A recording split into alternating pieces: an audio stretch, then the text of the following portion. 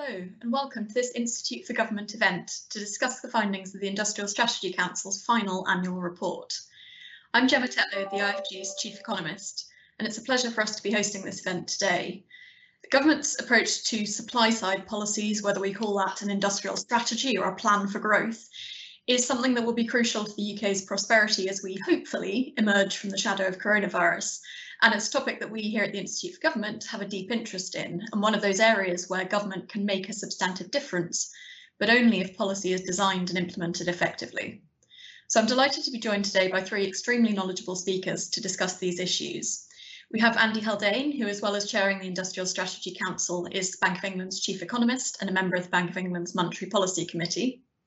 We also have Dame Vivienne Hunt, another member of the Industrial Strategy Council and also the managing partner for McKinsey & Co UK and Ireland. She advises corporate, public and third sector clients on topics of performance improvement, productivity growth and leadership, and has previously been named the most influential Black woman in Britain, one of the top 25 consultants in the world, and one of the 30 most influential people in the City of London. And finally, we have my colleague Giles Wilkes, who's now a senior fellow at the Institute for Government and previously advised both Vince Cable and Theresa May on industrial and economic policy. Please do start sending in your questions via the Q&A function. That's now open. If you'd like to, please tell us your name and where you're tuning in from today. It'd be interesting to know who we're reaching. We will be live tweeting this event from @IFG Events using the hashtag IFG Economy. So please do follow and tweet along. Today's event is on the record and we will be posting video and sound recording of this event on our website within 24 hours. So without further ado, let me hand over to Andy for a brief précis of today's reports. Well, Gemma, thank you for that kind introduction. And thank you also to the Institute for Government for hosting us again this year. An afternoon to everyone on the call. This is the second annual report of the Industrial Strategy Council, and also its last, as Gemma mentioned, as the council ceases at the end of this month. The council was set up in 2018 to provide expert and independent oversight of the government's 2017 industrial strategy, and that in turn aimed to improve productivity and prosperity right across the whole of the UK. That industrial strategy has now been replaced by the Plan for Growth published last month, and I shall return to that in just a second. The annual report itself was published this morning, and on the reasonable assumption that few, if any of you, have had a chance to read it yet, let me summarise some of its key points for you now. The report comprises two of which I think I can cover briefly. Section 2 of the report discusses how prospects for productivity have been reshaped by the COVID crisis. The crisis has clearly had a dramatic impact on how and where we work, on how and where we spend, and on how businesses operate. The pandemic has caused considerable hardship for many households and many businesses across many countries. But as the report discusses, the crisis also opens up possibilities to pivot our behaviours, our businesses and our economies in ways which could improve both productivity and indeed well-being. For example, a hybrid model of working from home, carefully crafted, could boost both productivity and well-being for both individuals and organisations.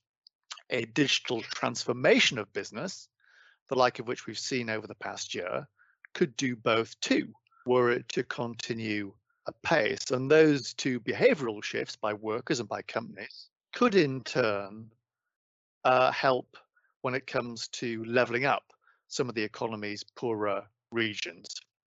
So as we collectively recover from COVID, the Council hopes these opportunities to boost wealth and to boost well-being can be seized. If I can jump to Section 4 of the report, this summarises progress on implementing the 2017 industrial strategy, while Section 5 of the report summarises the work of the Council over the past 2 years. Now, some of you may recall that last year we highlighted the 142 policies contained within the 2017 industrial strategy, and reported good progress on some and rather more mixed progress on some of the others. A year on, we now found around 60% of those policies in the 2017 strategy are now complete. And of those remaining, around 25% are work in progress or delayed. And the remaining 15%, we've been able to find any details really on progress. With the 2017 industrial strategy now having been succeeded by the plan for growth, the council thinks that either clarity or closure of those outstanding policies is now necessary as a matter of good governance. The council's also publishing today, alongside the annual report, a case study of the Oxford AstraZeneca vaccine programme, a hugely successful example of industrial strategy from which we believe useful lessons for the future can be learned. My op-ed in today's FT sets out some of the headline lessons for industrial policy, which include, first, the crucial role of a clear and singular mission led from the very top of government. Second, the importance of managing the supply chain end to end, harnessing and coordinating the actions both of different government departments and of the public, private and voluntary sectors in line with their respective comparative advantages.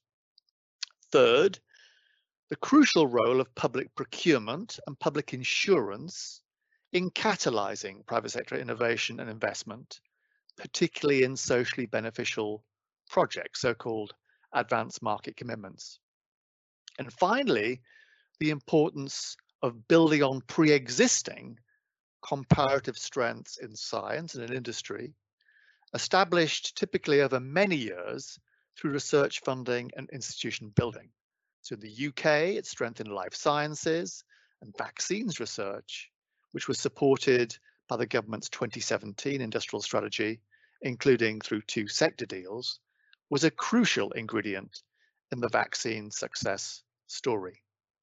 The bulk of my comments today, though, are going to focus on section 3 of the annual report, which, building on the council's extensive research and indeed on the progress made by the 2017 industrial strategy, considers what lessons can be learnt for the government's new plan for growth. Now, to be clear, the council's offering these thoughts constructively with the aim of improving the effectiveness and thereby increasing the chances of this plan succeeding. In assessing the plan, the council's used the same 3 success criteria it applied to the 2017 industrial strategy, namely scale, longevity, and coordination. And doing so leads the council to make 10 recommendations, a balanced scorecard, if you like, pointing out areas where there's been real progress, as well as areas where further attention will, we think, be required for the plan to succeed. I won't go through all 10 points, but let me pick out 1 or 2 of the few key ones. There's much in the plan for growth that is very positive and which strongly echoes the messages the council itself has been giving, including in last year's annual report. Those positives include, first, the importance of a clear, costed and large-scale strategy for improving the UK's infrastructure, a strategy independently overseen by the National Infrastructure Commission. Second, the focus on developing skills, and within that, the greater emphasis placed on vocational skills and on lifelong learning, both of which have been highlighted by the council previously as crucial for future growth. Third, innovation, where ambitious initiatives such as the new ARIA, the Advanced Research and Inventions Agency, and the Help to Grow initiative should begin to address the productivity problems the council and others have identified, both pushing the technological frontier and, as importantly, helping more firms to reach this frontier. Fourth and finally, net zero, where through its 10-point plan, the government has made significant progress over the past year in fleshing out its roadmap to this most vital of destinations. If I turn to the lessons, let me highlight 5. First, last year, the Council criticised the 2017 industrial strategy for spreading itself too thinly across 142 separate initiatives. At the last count, the plan for growth contained around 180 policies, and that includes 14 proposals to develop a follow-up strategy, which may itself contain further initiatives. The Council believes this degree of jam spreading is not a recipe for prioritization, scale, and success, and based on past experience, these it thinks are essential ingredients for that success. Second, the plan for growth focuses on the 3 pillars of infrastructure, skills, and innovation, and that's welcome, as these are well-known necessary conditions for growth. But it's also well established, empirically and historically, that they are not sufficient ones. And that's why in its own evaluation work, the Council drew on a wider set of capitals, including natural capital and social capital and institutional capital. And the Council recommends that the plan for growth might also seek to widen its sights to recognise these wider and key drivers of productivity and wider criteria for success. Third, in one key respect, the plan for growth appears to mark a significant philosophical shift from the 2017 industrial strategy. That strategy was built around a model of co-creation, with the public and private sectors working in partnership on the design and implementation of the strategy. One example here was the local industrial strategies developed by local enterprise partnerships and mayoral combined authorities in partnership with government, drawing on local knowledge and drawing on local skills. The same was true of the so-called sector deals, which involved co-creation between business and government to help crowd in private financing and private investment.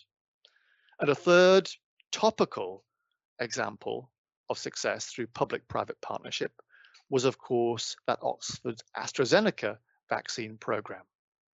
The plan for growth is silent on local industrial strategies and indeed on sector deals as well. And the Council thinks to maximize its chances of success, that co-creation model needs greater emphasis and prominence in the development of the plan for growth, drawing in that expertise from business and from local actors. Fourth, and building on that, it's welcome that the government has made levelling up a centrepiece of the plan for growth. And welcome too are the new funding vehicles for left behind cities and towns, including through the new infrastructure bank. But based on experience, UK and internationally, centrally distributed funding pots are unlikely by themselves to be an effective or lasting solution to the levelling up problem. The best laid plans are those laid locally and which build a broad base of foundations, including investment, education, skills, and culture.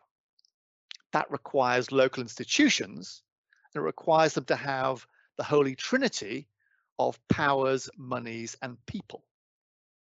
The plan for growth contains too little, we believe, to secure those local foundations and to develop those local institutions. Put simply, you don't level up from the top down. Rather, you level up from the bottom up.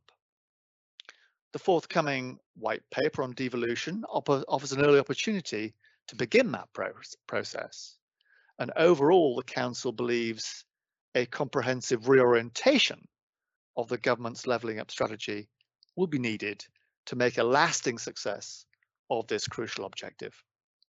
Fifth and finally, the Achilles heel of UK supply side policy since at least the Second World War has been their lack of longevity. The UK now has its second long-term supply side plan in 4 years and its fourth business secretary in 2 years. The purpose of the Industrial Strategy Council was to help achieve that greater degree of longevity, a role successfully played by the Committee on Climate Change for Net Zero, by the National Infrastructure Commission for Infrastructure. With the demise of the Council from the end of this month, and given the even greater importance of these supply side policies which Gemma mentioned, the Council believes the case for an expert independent body playing an evaluative role is stronger than ever. Indeed, ideally, this independent body should be set in statute, making it less susceptible to ministerial whim. Let me just end by thanking members of the Council, including, of course, Vivian, importantly, their incredible support over the past 2.5 years, for the brilliant staff working for the Council, led by Gavin Wallace. Indeed, the many people from academia, business, government and think tanks, many of you in the audience today, I know, who engaged with us, and indeed who co-created with us a wide and deep body of work to support the government's supply side policies. I hope that body of work from the Council, which is listed in the report and which will remain on our website long after we've departed, will leave a large and lasting legacy for those involved in designing and implementing effective supply side policies, which I'm sure we can all agree have never been more badly needed than now. Gemma, with that, let me pass the floor back to you, to Vivian and to Giles. Thank you.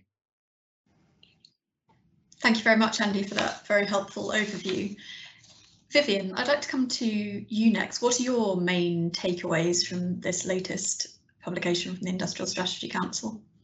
Thank you, Gemma and Andy, for your remarks and introductions. And Andy, your leadership of the Council really has been exemplary, both in the standard of the analysis and work that you've led and that Gavin and the team have delivered, but also in the independence that it's represented. And you've summarized the position well, and look forward to getting questions and reactions. On behalf of the broader Council, we still have a mindset of practical application, both challenging and evaluating the industrial strategy as it was, but also applying that same slide rule to the plan for growth. And from a perspective of across industry, I would highlight 3 points.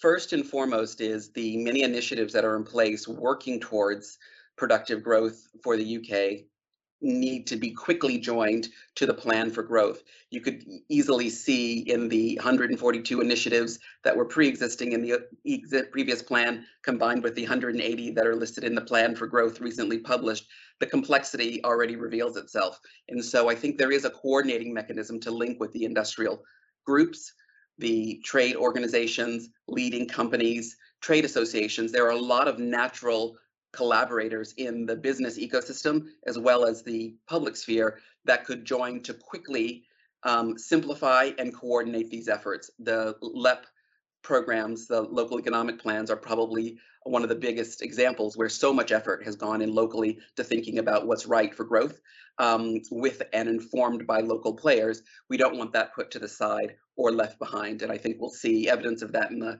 plan comments on devolution that Andy mentioned, but is just really important to pick up from where we are and not have a sense that we're starting from zero. The issues are simply too substantial to drive economic growth and get the right quality growth for our domestic and international relevance. Second, I think from a very practical application, we've talked about 3 important long-term criteria: scale, longevity, and coordination across public, private, and third sector skills. And we'd encouraged the government to make those explicit criteria in policy planning. Literally, do they meet these criteria? If so, how? If not, why not? So that we're making informed trade-offs ahead of time, not hoping it works after the fact. There are 3 powerful enablers in the plan for growth that are new, or let me say presented at an even higher level of priority. First is, of course, around leveling up, or if you will, inclusive growth more broadly. Secondly is, of course, greener and a more effective environmental response, but also, of course, more productive as well. And global, that it informs and helps Britain's global competitiveness in addition to the local impacts. And those are important because we've got to build back from the current crisis, but also maintain or ideally improve our international competitiveness, and keeping an eye on what's healthy locally for your business, for us nationally, but also where we're going to have relative competitive advantage, I think could involve all 6 of those criteria: scale, longevity, and coordination. And then, of course, does it also deliver more inclusive growth, the green mandate that's well laid out in the plan for growth, and of course, our relative global position and competitiveness. And last but not least, in business, we often say that you can't manage and improve what you don't measure. And so this notion of having a slide rule, accountability, transparency, and challenge, we think is one of the greatest values of things like the Infrastructure Commission or the Council in its previous mandate. And we'd encourage the government and all of the collaborators who are working on these initiatives to have the courage to have that independence of view, because we know we'll just spot positive patterns and successful lessons like the vaccine case studies that we're publishing today. We'll spot those lessons faster and use and apply them, but we'll also spot mistakes earlier. And most successful businesses and successful innovations are a function of trial and error, learning quickly and improving. And it's no different when it comes to these supply side policies. And so learning quickly and being willing to look at metrics and challenge as we build back better is really critical to success. And we just strongly encourage that be built into the forward plan for growth. Thank you very much, Vivian. Finally, Giles, let me come to you. You've obviously advised governments in different formats about industrial policy. What's your reaction to what the Industrial Strategy Council is saying today? Yeah, I've been there. I even have the mug from the BEIS officials of the time. Very proud, and I'm slightly. I must start by saying I'm slightly melancholy to know that the mug has outlived the council, because I recently found the memo when I was first asked to weigh in on the industrial strategy for the Theresa May administration, and it did include the recommendation that we need an external body. I mean, the phrase that was going around then was, we need an OBR for industrial strategy to get that vital ingredient of longevity, commitment, and accountability in there, because it's difficult policy. As Vivian has just reflected, there's failures and successes. Politicians are very bad at both of those, and you need someone who can adjudicate these things and help you, tell you whether you're going right or wrong, who's going to be impartial and somewhat politically impervious. So I do think that if the government is not going to proceed with the council, as the council itself has put in one of those recommendations, it needs something that can achieve the same thing. But otherwise, my comments, I think this is a fantastic report that anyone who's interested in industrial strategy should read. And it reflects some of the questions that I've grappled with, including writing for the Institute for Government. I mean, number one, for me, one of the most difficult ones is objectives. That we really needed guidance from a body like the Industrial Strategy Council over what the objectives for industrial strategy should be. And partly because there are different schools of thought and trade-offs to be navigated here. I mean, at one extreme, you say, well, most of the economy works fine. Just prioritise on those areas where it's screamingly obvious that you really do need government intervention. I would say the absolute number one obvious priority, the green economy, which is not just going to happen without serious government intervention. And also just go for those areas where you can find really high value add, you know, the ultra high tech stuff that's all about R&D and science and high skills and so forth. And at the other end, there's the observation that for most people in the economy hit by what must now be 10, 15, 20 years of failing productivity and failing wage growth and earnings power, as Greg Clark used to put it, you need to have something much broader. I mean, if you want to really improve prosperity through the economy, you need to have something that can hit the median worker who isn't in a high-tech industry, who might not be working in a business that has taken on all the high productivity techniques you need to prosper. But in which case, how does industrial strategy go after that? And all of this overlaid with the question, sometimes the government can identify something as very important. The vaccine case study is the absolute preeminent example, but it might not always be something that we as a country are good at. I mean, a good example is we can all identify that solar power is going to be incredibly important for the next 30, 40 years, but solar panel manufacturing is probably not an area where the UK is going to excel. So again, you need that kind of advice and tough choice making, which needs to be at the heart of industrial strategy. If you're to choose the right kind of overall objectives. And I was looking forward to the Industrial Strategy Council being able to help with some of the sort of tough decisions there. because it's not all as straightforward as just measuring where you have a high GDP per head and plugging money there. Often it's about a careful interweaving of different different qualities, like is this an important sector for other parts of the economy? And I would recommend anybody again read another Industrial Strategy Council report on effective sectoral strategies to look at that. But the other one that slightly bothers me is, by stepping away from institutions like this, it's revealing something that is much discussed of this government, which is the sense that it doesn't really have an enduring economic philosophy, ideology, approach. And maybe you can blame this on the unique circumstances of Brexit and the COVID pandemic. But I can say that under George Osborne, and before that, even more so with Gordon Brown and Nigel Lawson, like the three really influential chancellors of the last few decades, you kind of knew roughly what the government's overall philosophy was, for right or wrong. You don't have to agree with it, but it helped bind the government together.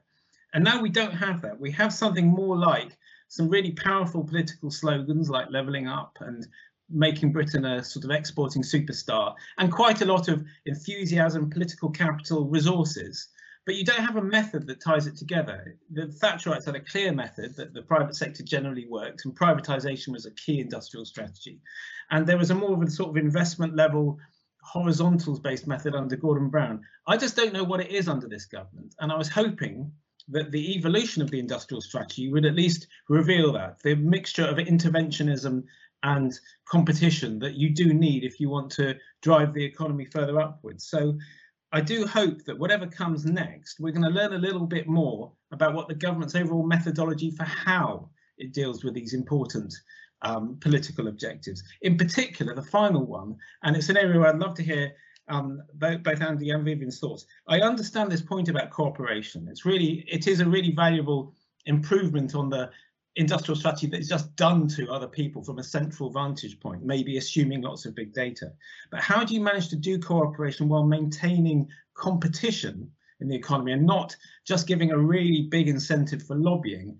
Is a really thorny one for me. It was a feature of sector deals where you're asking people to come together and come up with this plan to work with the government on something.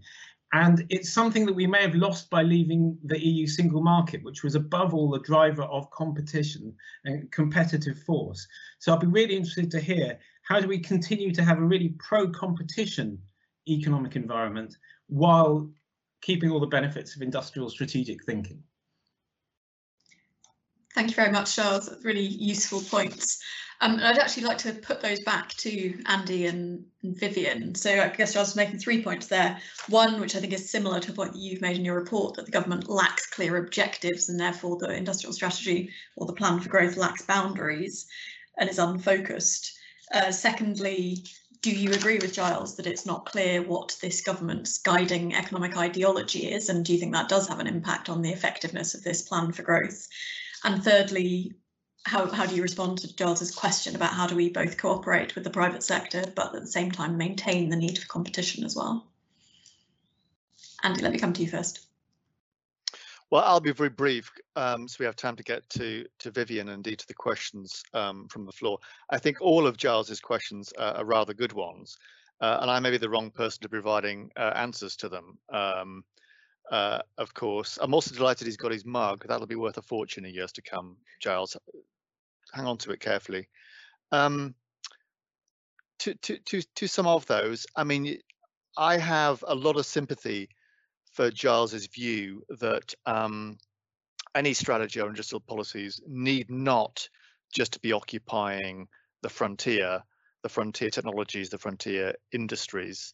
The vast majority of the economy sits inside that frontier, what is sometimes called the foundational economy, which includes, great swathes of our service economy, which is, 3/4 of it, and the greater part of our smaller and medium-sized enterprise economy.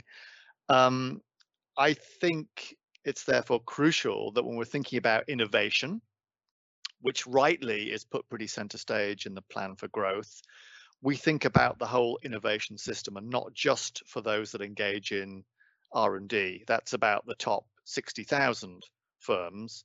There's then the remaining 98% of firms who aren't engaging in R&D, narrowly defined, but absolutely do need to be part of our innovation ecosystem. I think the Help to Grow initiatives in the Plan for Growth are a good directional step towards improving management and organizational skills in that 98% of firms, and indeed improving digital infrastructure and skills in that 98% of firms. But there's far, far further to go, I think, to lift that, what elsewhere I've called the long tail. To Giles's last question, which I think is a very good one, which is how do we demarcate those areas of activity that are in the sort of cooperative space and those that are in the competitive space? I think there's an easy answer to that question. What I would say, though, and this is encouraging people really to go away and read the case study of vaccines that we put out, is that these can sit together cheek by jowl if you do think about the whole supply chain in that structured way. You look across the supply chain for vaccines, there were situations where the partnership or the cooperative model was absolutely essential to getting things done. And there were others, and the production of vaccines was a case in point, where competition among private sector participants, underpinned by the advanced market commitments of government, was crucial for delivering, in this case, not one, but multiple vaccines at a supercharged speed. So I think there's a place for both, and the way to map where both sit is by thinking much more strategically about supply chains than we ever have previously. Let me stop there and pass to Vivian. Well, as always, Giles, you've got a tough critique, but I think there are some green shoots. First on this issue of does it have objectives? In some senses, the lateral horizontal investments, which you do see reflected in, re-energizing human capital and skills, which is the highest priority and the clearest I've seen in this agenda, the innovation and the lateral horizontal platform technologies that underpin that in different industries, and infrastructure, which by their definition are long cycle, medium and long-term capital investments. They require platform horizontal investments, many of which, when you go back in their origins, again, healthcare is a clear example where many of them have public money in research and academic innovation, but across many sectors in technology, healthcare, services, there's innovations are brought to market in different ways. So my point is we're trying to do both things, is I think what you'd hope we are able to accomplish here is have more clarity of the right quality investments on the horizontal platforms, some of which will require partnership and government enablement, but then a heck of a lot of competition and innovation by industrial grouping and or location. And we have to be able to manage an asymmetry. It's not all industry or all location or all technology. It's going to be a complex playing board, but we're going to know what the top 2 or 3 things are.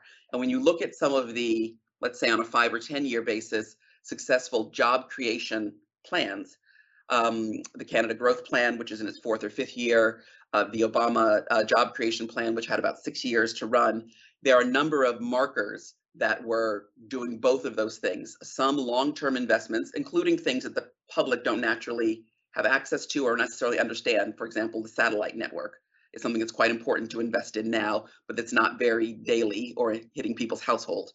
And so I think the challenge and opportunity is how can you do both of those things? Make the clear horizontal platform investments, and the net zero plan is probably the strongest articulation of that, and also have the agility and application that your sector leaders, your businesses, your towns can tell you what they need locally or what they need specifically for their business. The second thing is I think we are particularly publishing and highlighting the multivariate success that's shown in the research, development, scaling, distribution, and trust built around the vaccine case examples, because it's got features of all of these markers. But there are many other examples. If you look at electrification and their scale-ups in many supply chains, if you look at food waste, if you look at consumable waste, there's lots of scenarios where doing the right thing, say, for the environmental outcomes or outcome that you want to drive, or in long-term projects, overlaps 100% with opportunities for companies and good competition within that. So I think it's a little bit of a false choice, Giles, to say that we can't have big strategic platform investments that help the UK win disproportionately relative to anyone else in the world, and really healthy competition across companies and even regions sometimes to go after that growth. So I don't think it's always either or. And what we've got to do now is quickly reconcile those two things. Not go back 2 or 3 years.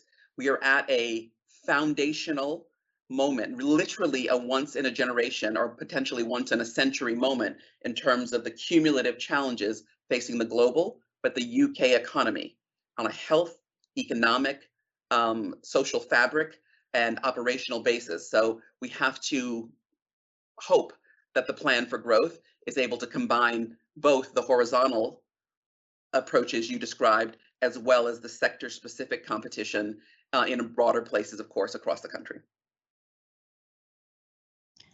Thank you both.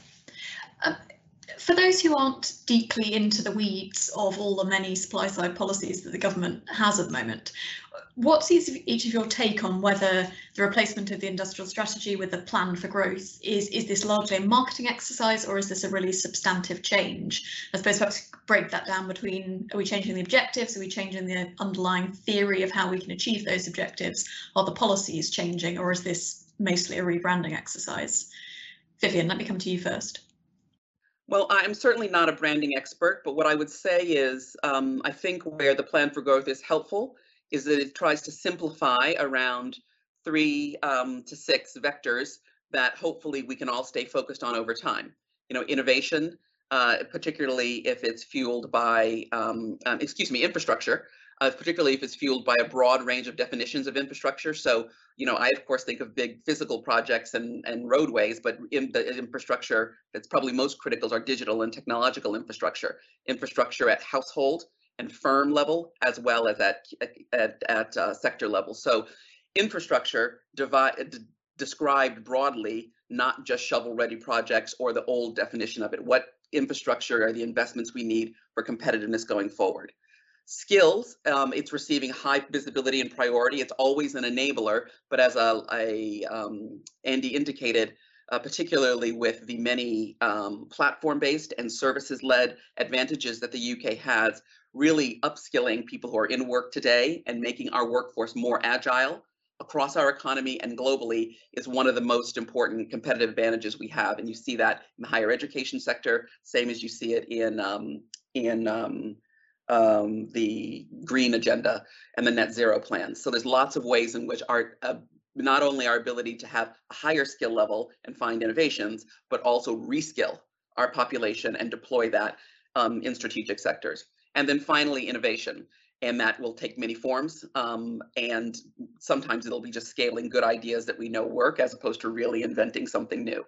But the criteria, I think, are a new lens. Inclusive growth in terms of leveling up, green with real edge and metrics around that, and of course global in terms of what contributes to our job creation and health and what contributes to our global competitiveness. So there is an arc where you could imagine there's a simpler presentation of those 6 things, but tailored to different parts of the country, tailored to different sectors. But the main thing is to stick with it. The scale, longevity points are really important here, because if we stick with it over time, we're probably going to make progress. If we chop and change every 18 months, we definitely won't. Thank you. Giles, what's your thoughts on this? It's always tempting to indulge in a bit of Whitehall criminology when a change happens like this, so I'm going to, which is that I don't think this government likes constraints. I think a government that gets elected on vote leave, take control, isn't going to sort of parody Margaret Thatcher, roll back the constraints from the EU only to reimpose them at a level here. They don't like constraints, so that means inheriting things that you've got to stick to, commitments, are not their style. What I'm hoping is they realise you need that style if you want to provide certainty to business. There needs to be give and take. It can't all be command and control. So I do think that this has represented their need to break free of everything that they inherited and start again. And I think it's a very incomplete work. I think Vivian's been very generous in that, I mean, every government going back at least to the dawn of the internet has had 4 or 5 big drivers: infrastructure, skills, place, innovation, entrepreneurship, something like that. They said we need to have policies in all these areas. And I haven't yet recognised a strategic choice made in this one, apart from the one they made right at the beginning, which was let's double the R&D budget and see what happens. And I would echo all of Andy's concerns there about how pushing the frontier out isn't relevant to 90–80% of the economy. What you really need is a policy for dragging everyone along to the existing frontier. So I personally think what we've seen is a preeminent Treasury grabbing hold of things during a time when there wasn't a great deal of commitment to defend what we currently had. And I do hope that the business department gets to reassert itself and do some of the more strategic, structural, institutionalist thinking that you really need for industrial strategy. Because as everyone's been saying, you need commitment and endurability to make this kind of policy area work. Well, and I think sometimes, Giles, we're better off setting the guardrails for ourselves before our investors or customers impose it on us. And so that's why I say the government needs a bit of courage to, one, get more specific and granular about the policies linked to the already good things that are happening. We're heralding a vaccine case study or commenting on the net zero plan. That's building on work that was already done. Those aren't things that were developed in a matter of weeks. Similarly, the rigor and objectivity of having independent review. None of us likes to have a spotlight put on our work with objective fact-based critique. That's uncomfortable by definition, but it's exactly what you need to improve outcomes and competitiveness. So I agree with you, Giles, in the sense that the point is not that there's been a new restatement, particularly at this seminal moment for our economy, but have the courage to look at just good practices and follow some of those things, which include specificity, quality of big bets, and those longevity criteria that Andy laid out.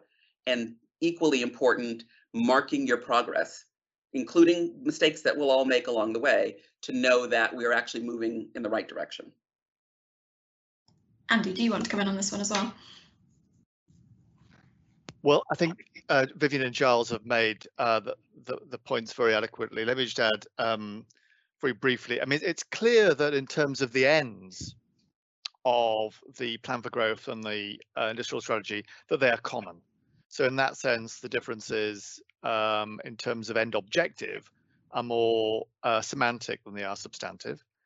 In that sense, there's perhaps a degree of branding in that. Indeed, the letter that I was sent from the Secretary of State mentioned branding as the main reason why the council was being abolished.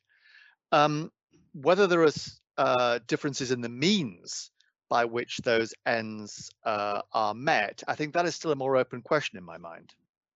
In some ways, the dropping of the word strategy is a tad unfortunate because that suggests that you have more than just a list of policies. You've given thought to how those policies interconnect to create a preferred ecosystem for innovation, skills, and ultimately productivity and growth. There's a genuine open question about how the moving parts of the plan for growth fit together into something that could be called a strategy.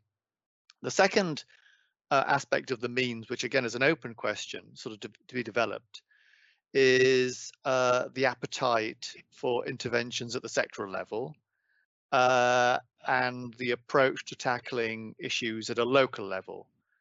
So this goes to the heart of, this co-creation notion that I set out in my opening remarks. Is UK PLC going to be in the business of putting together interventions, sectoral interventions, of either a strategic or a defensive nature, the like of which we know are relatively common in other countries around the world and have indeed been pursued with a degree of success? That's a genuinely open question. And what will be the role of local actors, local institutions, local governments, local LEPs in drawing up, formulating and implementing the plan for levelling up? Those are both open questions. The Council's research and indeed others' experience provides relatively clear answers to those questions. What's not clear from the plan for growth is whether those are going to be put in place or not, I think. Thanks, Andy. Drawing on then from where you started your answer, there's a question come in from Anna Wallace of the COVID Recovery Commission, asking what skills does government need to implement this kind of strategic thinking? Do they already exist? And if they don't, how can they be built and where should they be built within government? Giles, let me come to you first on that one. Hi, Anna. Good to have you in the audience. Tough question. the standard skills that you often hear people complain about not being there, certainly longevity in the same job sometimes. I mean, that great former industrial strategist, Michael Heseltine, used to complain about how you didn't have people who'd been embedded in industry and in government. I mean, we benefited from the tail end of some of the great officials he left behind under Vince Cable, where some of the people who were working for us, helping to try and keep a car factory staying in the UK, seemed to know the internal organisation of the US car company better than the US car company did, and it kept the car company going. So that deep industrial knowledge that enables that kind of cooperation that Andy has spoken about today is number one. You'll always hear people talking about data and so forth. There's no harm in having better data skills. I'm slightly worried about the caricature of industrial strategy it creates, which is like, if you put enough information into a central algorithm, the right answer will be spat out. So a lot of people are going to call for better data skills, more scientists, fewer humanities people. I don't want to add to that, actually. I'd rather people who are really well networked with industry as the number one skill I would choose. Andy or Vivian, do you want to add to that? Well, Anna, I think the tip is in the name: collaboration, co-labor, to work together to derive an outcome that ideally neither party or parties in a system could have achieved on their own. And there are some things like climate reduction, net more inclusive growth, geographic as well as household wage basis, that you simply can't solve for as government by itself or as any company or sector by itself. So finding the areas where we know we are better served by collaboration, either because the answer is expensive, complex, the time frame, and as I said, the food waste, electrification, many of the environmental goals, skill diversity in local communities are all really good examples where we have to work together to come up with the right answer, and then secondly, consistently implement it. But I really stress this point about implementation. Once you've made your choice, so let's say strategy is a set of choices. It's not just a set of options, it's priorities and choices. What do you do once you've made a choice? Well, you allocate resources against it. You get the right people behind it. You check and measure whether you're on track. You stay the course, even when the wind blows. And so the skill sets are ones that I think we have, but it's going to be a lot about, once we've made choices, really implementing them consistently across different talent. It's not anything that I think government or the private sector, can do without the other. And the biggest, most positive examples we've seen of that, of the change over time, like the vaccines case study, involve skills from all sides. Go ahead, Andy. I mean, I was going to echo really the points that Giles made. I mentioned that it'd been hard, actually impossible, to track down where 15% of the industrial strategy policies from 2017 had gone. And the reason for that is that there's no one really in the machine that was around when they were put together. And that is, given that, in industrial policy terms, 4 or 5 years is not a great deal of time, really. And that's that lack of institutional knowledge, of experience, I think, does cost us dear when it comes to putting in place tracking and sticking with our knitting when it comes to these policies. And that, I think, is a true right across Whitehall. The other attribute I think that I would like to see more of is, again, this almost goes to my philosophical point from earlier. In this area in particular, where basically it's about providing the framework within which the private sector flourishes, that calls for a reorientation about in how you think about policy. It's not like, monetary policy, where you're doing something to someone in the setting of an interest rate. In this area, it's about doing policy with someone, about understanding their perspectives, learning from their perspectives, and building on their incentives. So, the crucial asset of being able to listen rather than talk, being well networked with those you are co-creating with, knowing business, knowing local players, I think is absolutely crucial. And that is tricky with people who have relatively little experience under their belt. So I think Giles's 2 big points actually go together. Thank you. And his next question is probably mainly aimed at you, so I'll put it to you first. It's come from Alison Hunter, who asks that you mentioned levelling up in poorer areas powered by digital transformation and the scope for more flexible working from home. How do you think that can be achieved when the baseline of performance in those areas in some of these places is so poor? Yeah, thanks, Alison. And that's it's a very good challenge. I mean, the point I was making that I didn't have a chance to elaborate in my opening comments, although section 2 of the report does elaborate on this, is that in a world where more of us can work on a virtual distributed basis, and I mean not just workers, but businesses as well, that does give us that geography becomes somewhat less important than it had previously. Those agglomeration benefits of economies of scale and scope that exist for our super cities become somewhat less powerful, and therefore the scope to revitalize our local towns and less well performing cities is that much greater, provided we handle this in a canny and careful fashion. So that was the kind of thought experiment, really. I'm not sounding the death knell for our cities, far from it. They will still be a magnet for skills in finance and commerce, and are rightly so. But is there the chance, to think about a slightly more even distribution of jobs, where jobs are done and where businesses are located, than was the case pre-COVID? That strikes me as relatively more likely. If that is to happen, though, we will have to invest as never previously in both our digital estates and in our digital skills to make a reality of that, but for both workers and organizations. So in that sense, I very much welcome, I think, what is the strongest plank of the plan for growth, which is its investment in infrastructure. But it will require a bit more than that, because what we're really talking about is a change in cultures and a change in behaviors in how we work as workers and how businesses work as organizations. And that is still, I would say, work in train. Thank you. As you have all, I think, pointed out, this is an area of policy that requires long-term thinking. I think nothing happens overnight in this area. And so a question from Keith MacDonald is, how do you get voters and therefore politicians to think long-term and avoid the day-to-day distractions? He asked, do we need better public education on some basics of economics, which I'm sure my answer would always be yes to that. But for Andy and Vivian, is this something that you as the Industrial Strategy Council also thought about, how you engage with the public on these topics and build that understanding of the need for long-termism in this area? Vivian, let me come to you first.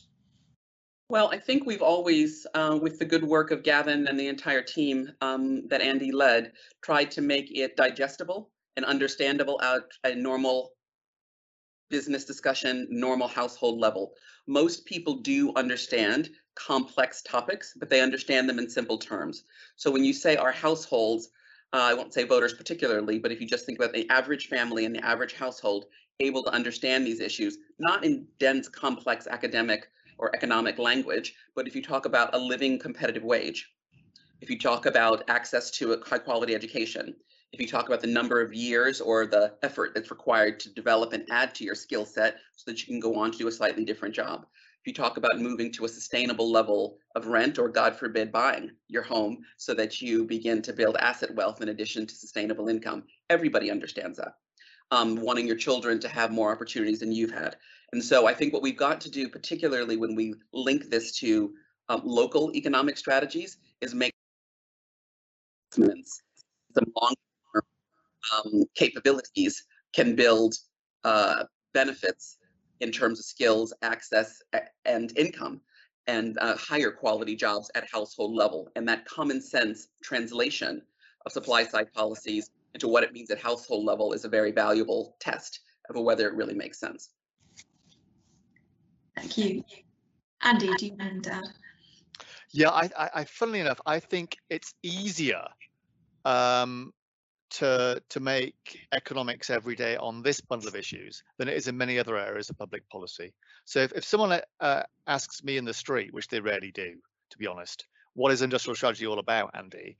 I say basically it's good jobs at a good wage everywhere. That's what it's about.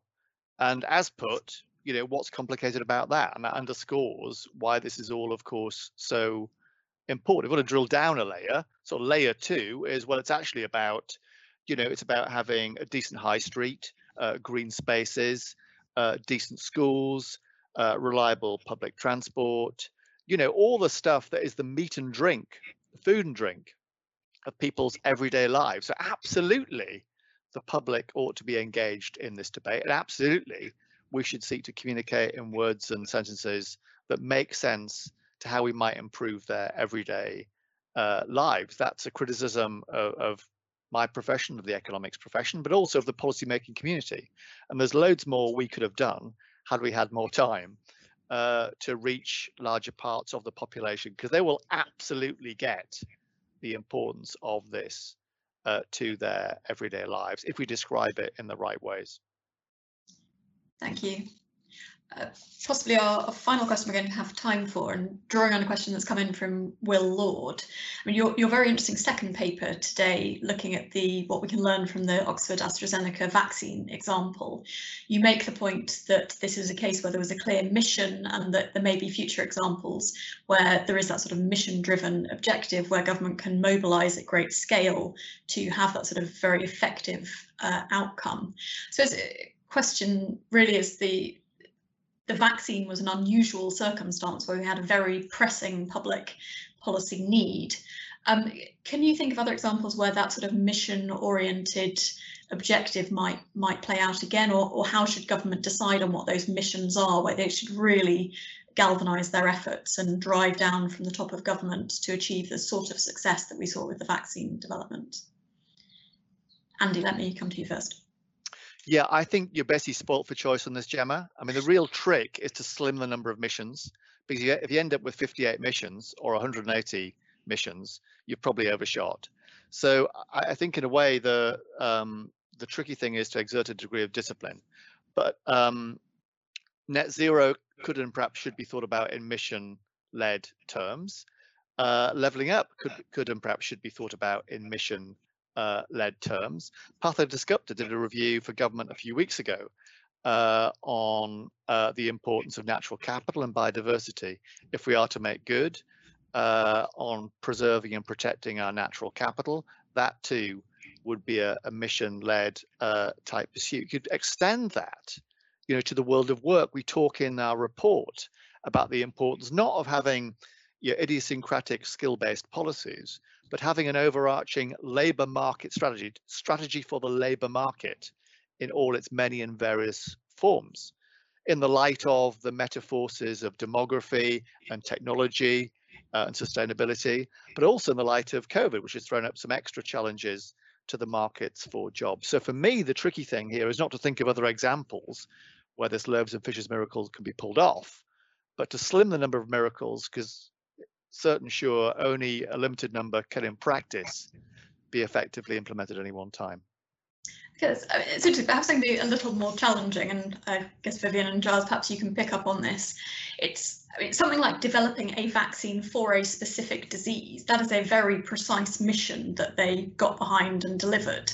Something like levelling up is a very amorphous concept with multiple different outcomes that you might be aiming at and huge numbers of different policies that might get you towards that objective. So I suppose what I'm asking is, how would you advise government to pick that much more precise mission that they should get behind, if they should, and then deliver it?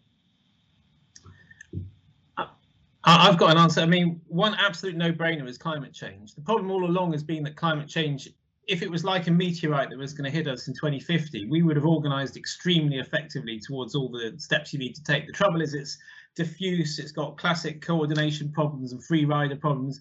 Most things outside of war are not like the vaccine development story. But we do, as Andy said, we're spoilt for choice. And the problem is you get a political economy going within Whitehall where everyone wants to be part of the thing. So we created grand challenges under the previous industrial strategy, things that we knew were going to happen that we had to organise for, but none of them were, you better have it done by Christmas, which is the nature of the vaccine challenge. And the problem was stopping everybody saying, hey, I've got a thing, can I have a grand challenge for it?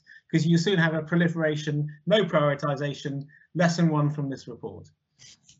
Well, and I also think we misunderstand how the vaccine gets developed. It's on a platform of capabilities that are around a suite of molecules and capabilities, research and R&D that is approaching a wide range of targets, and we were able to focus very quickly within this. It's on a genetic data set and capability that the UK have that is genuinely world leading. It is on a number of development and distribution supply chains, as Andy highlighted earlier, that were pre-existing and as resilient. And all this shock has done is proven to the world how resilient and competitive they are. They existed before the shock came. And although it's not met the same quantum as the COVID impact on our lives and on the economy, it's also helped to and delivered many other things through adjuvants, Ebola, SARS, MERS. British science has played a huge part in that, both in its creation here in the UK and also in the British talent that works around the world. So the outcome we see in that case study, and it's still ongoing as we speak, is really a function of many capabilities that were able to be coordinated in the right way at this urgent time. Absolutely agree that climate change and net zero is one of those. Absolutely agree that leveling up over time is one of those, particularly if you broaden the definition to include other types of economic inclusion, which can include women in the economy. It could include educational levels in certain areas, really get tailored for how our cities need to grow. That's one of the big differences between the UK's industrial progress relative to a US, Germany, China, even France, where our regions have not grown as much. And that is a generational challenge that we can fix, particularly with technology platforms. And finally, I do think this global competitiveness is an intergenerational challenge. That does not mean we only do the big things, but we test everything against how does it build skills and critical mass on our economic, security, and other types of strategic competitiveness globally, because the UK is an agile, flexible, mid-sized economy, that mid-sized country with an outsized economy and impact in the world. And so if we want to keep that multiplier, we have to think about our global competitiveness. But all three of those are great examples of intergenerational challenges that if we applied the same principles that we're laying out in the annual report to just those three, that would give us more than enough to work on through the lens of the plan for growth, or whatever you want to call it going forward. But we have to have the courage to measure our progress, have the right input and output metrics, and benchmark it relatively in the country and relative to others, because you can be running very quickly but not winning the race. And that's very important for the UK to keep in mind, I think, is that we don't want to make progress, we want to make absolute and relative progress in these important areas.